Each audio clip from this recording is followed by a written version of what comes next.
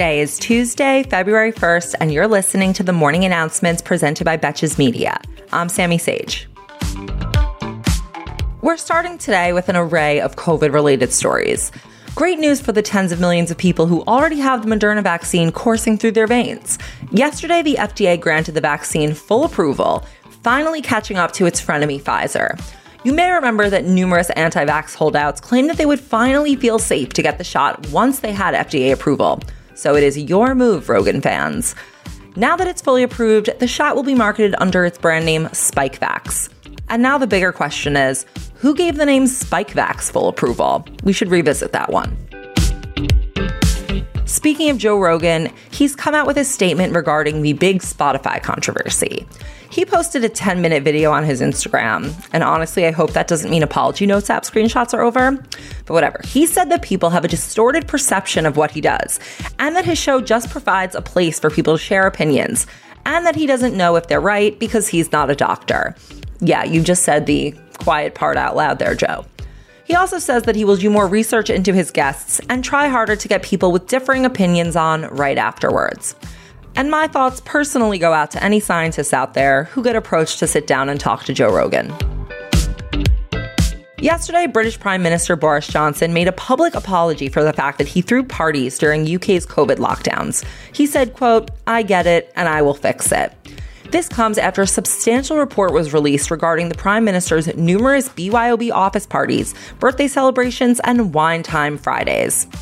And yes, an apology is nice, but I feel like he should also apologize for having a BYOB party. If he doesn't learn this lesson now, we may one day find out that he threw a wedding with a cash bar. And imagine the investigation that will require.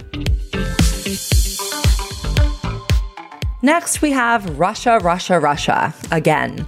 Things came to a head yesterday at the United Nations Security Council meeting, where a Russian representative accused the United States of provoking escalation by saying that Russia was going to invade Ukraine, and that the U.S. wants its words to become a reality.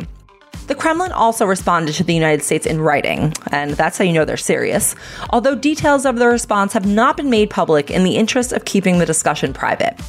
But it's just a little bit confusing which of Russia's actions the U.S. and Ukraine should believe. Is it the 100,000 troops sitting on Ukraine's border, or Russia's flimsy denials that they have no intention to invade? So hard to tell. Never happy to let another country hog the spotlight, North Korea has appeared to have tested its most powerful missile since the Biden administration took office. This past test was the 7th round of launches this month. And look, I totally get it. Watching another country prepare to go to war and live your dreams can be both inspiring and motivating. And lastly, a new study that came out yesterday revealed that flood risk in the United States will increase by about 25% in the next 3 decades. And specifically that Black communities in the South will suffer disproportionately from the increase, especially in Texas and along the Gulf Coast. The authors of the study estimate a 40% increase in flood risk in places where at least 1/5 of the population is Black. Unfortunately, the study also suggests that reducing carbon emissions will not reduce the amount of flooding expected between now and 2050, but that we still need to reduce carbon emissions in order to ensure that flooding won't be even more catastrophic after 2050. Perfect. Sounds like the beaches will be gone just as we're hitting retirement. To be a millennial.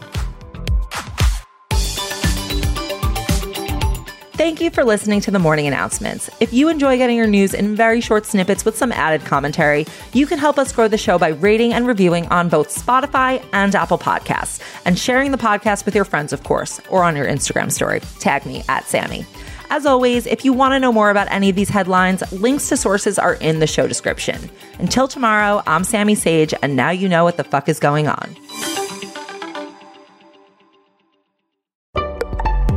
Betches.